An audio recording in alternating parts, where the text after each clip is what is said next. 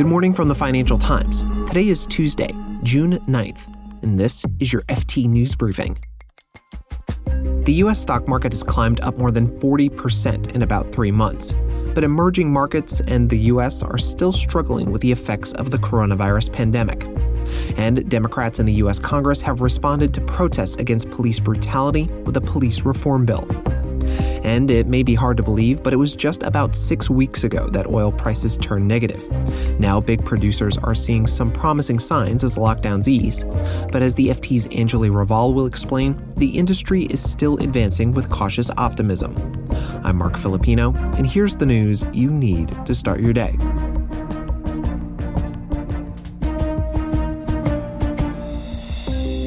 The U.S. stock market has dug itself out of quite a hole.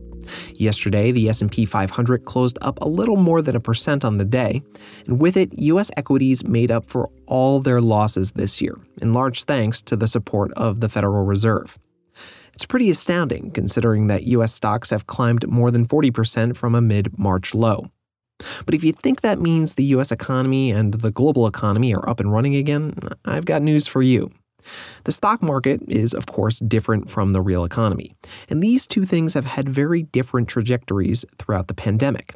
Yesterday, the National Bureau of Economic Research said February was when the coronavirus pandemic officially ended the longest economic expansion in U.S. history before the country started to fall into a recession. And the World Bank released a forecast saying that emerging and developing economies will shrink. It will be the first time in at least 6 decades. It means that as many as 100 million people in the developing world will be tipped into extreme poverty. The World Bank defines that as someone earning an income of about $1.90 a day. The World Bank and the IMF have both launched a series of rescue programs to help countries grapple with the pandemic, but some economists are arguing that the measures may not be enough to address the scale of the crisis.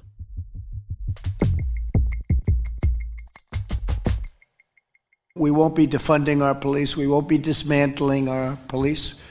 We won't be disbanding our police. We won't be ending our police force. That was U.S. President Donald Trump yesterday. He met with U.S. law enforcement officials at the White House. And here he's touching on ideas that have been brought up by protesters and government officials alike: defunding and dismantling municipal police. His comments came on the same day that Democrats from both the U.S. House of Representatives and the U.S. Senate introduced a police reform bill. It's called the Justice in Policing Act of 2020. The FT's Washington correspondent, Lauren Fedor, explains what's inside the bill.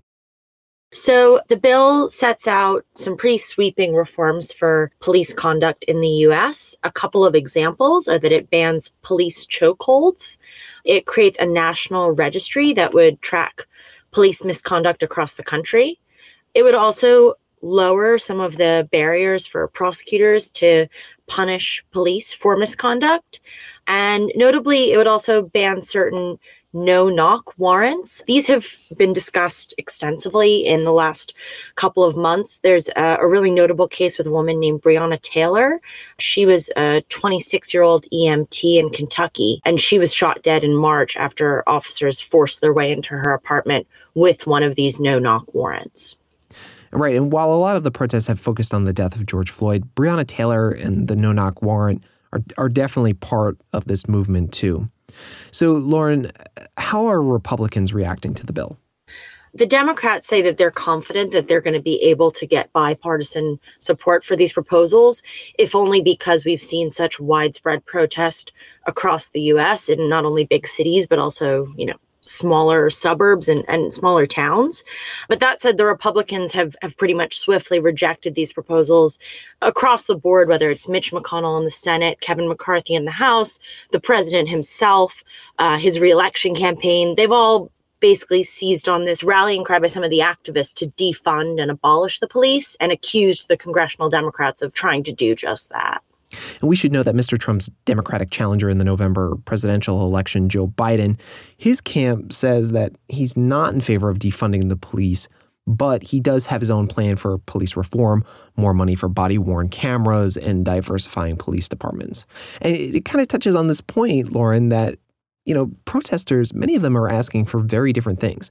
Yes, an end to police brutality is the main thing that people are rallying around, but there's not really one specific recommendation on how to do that, right? Yeah, I mean, I think you're right. There's a huge range of demands out there, proposals, and this is something I think we see not just with police reform, but more broadly with this protest movement, is that it's really decentralized. So there isn't one specific set of demands.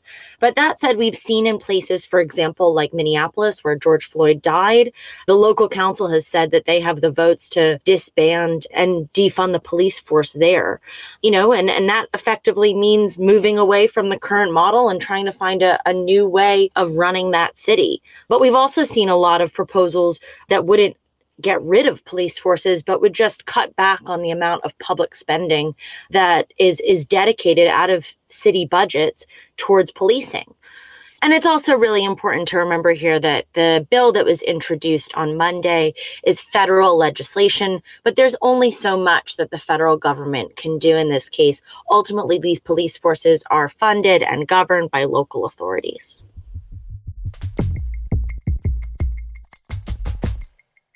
And over the weekend, OPEC and Russia agreed to extend their production cuts of nearly 10 million barrels of oil a day until the end of July. But then on Monday, Saudi Aramco said oil demand was thriving and it's planning to raise its prices. The FT's Anjali Raval explains the reasoning behind the production cut extension and the state of the industry.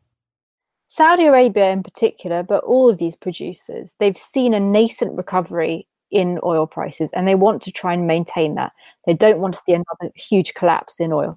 So they realized they need to prolong these record levels of cuts of near 10 million barrels a day for one more month.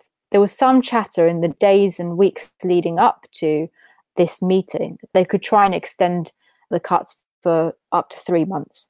Now, Russia has been against that because they were worried that essentially giving prices so much of a boost may end up just propelling more US shale production to come on and other rival production from countries outside of the so-called OPEC plus group. And so they're very wary about that. So by extending for 1 month, they're giving themselves a bit of room for maneuver. They also are going to monitor the market every month or so, and they will make decisions accordingly. They can see that demand has picked up in some parts of Asia in particular as some of the government lockdowns have eased. But they're also not too sure how demand will play out in the medium and longer term.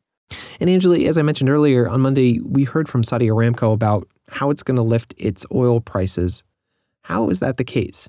Yes, I mean, on Monday, Saudi Arabia's energy minister said that the state energy company's decision to raise prices, export prices for its crude across the board, across all regions, and particularly to Asia, was indicative that demand is thriving. And these are sort of early indications that actually there is a big rebound. Governments are easing travel bans and other measures to curtail the spread of the virus. And so we are seeing this bounce back. But they are also concerned sort of more longer term because they don't know how long this will last yet. Everyone's playing this game of not knowing really how the supply situation plays out, i.e. US production coming back or not, and production from other regions. There's also this question over demand, and there is a question over what global stockpiles of oil look like.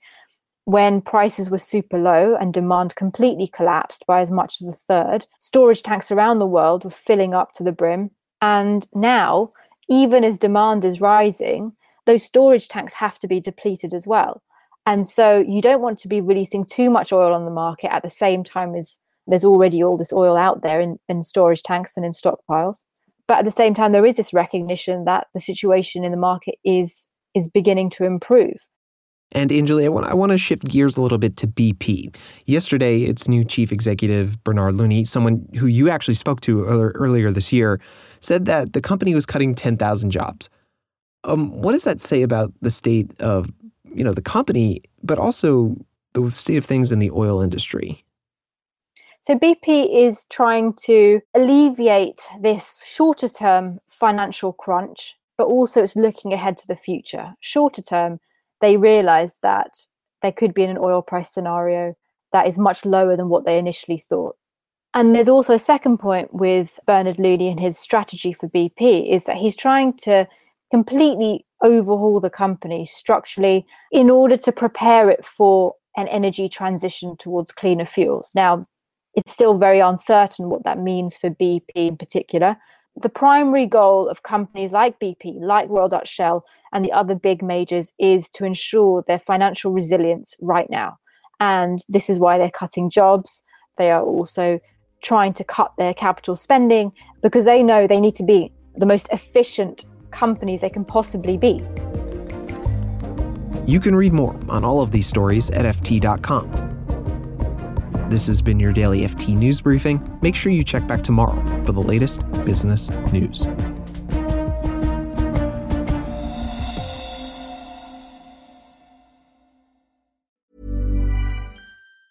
Support for this podcast and the following message come from Corient. Corient provides wealth management services centered around you. As one of the largest integrated fee-only registered investment advisors in the U.S., Corient has experienced teams who can craft custom solutions designed to help you reach your financial goals, no matter how complex. Real wealth requires real solutions. Connect with a wealth advisor today at Corient.com. That's Corient.com. Here at Bellingcat, we get to the bottom of things. From a global crisis to an underreported event, we find the facts using publicly available tools and resources, uncovering what is hidden on and below the surface. We connect the dots using social media posts, satellite images, and public records, and empower others to do the same by sharing how we do it. The ability to do so is only made possible by our readers, supporters, and community members. Care to join us? Learn how at bellingcat.com.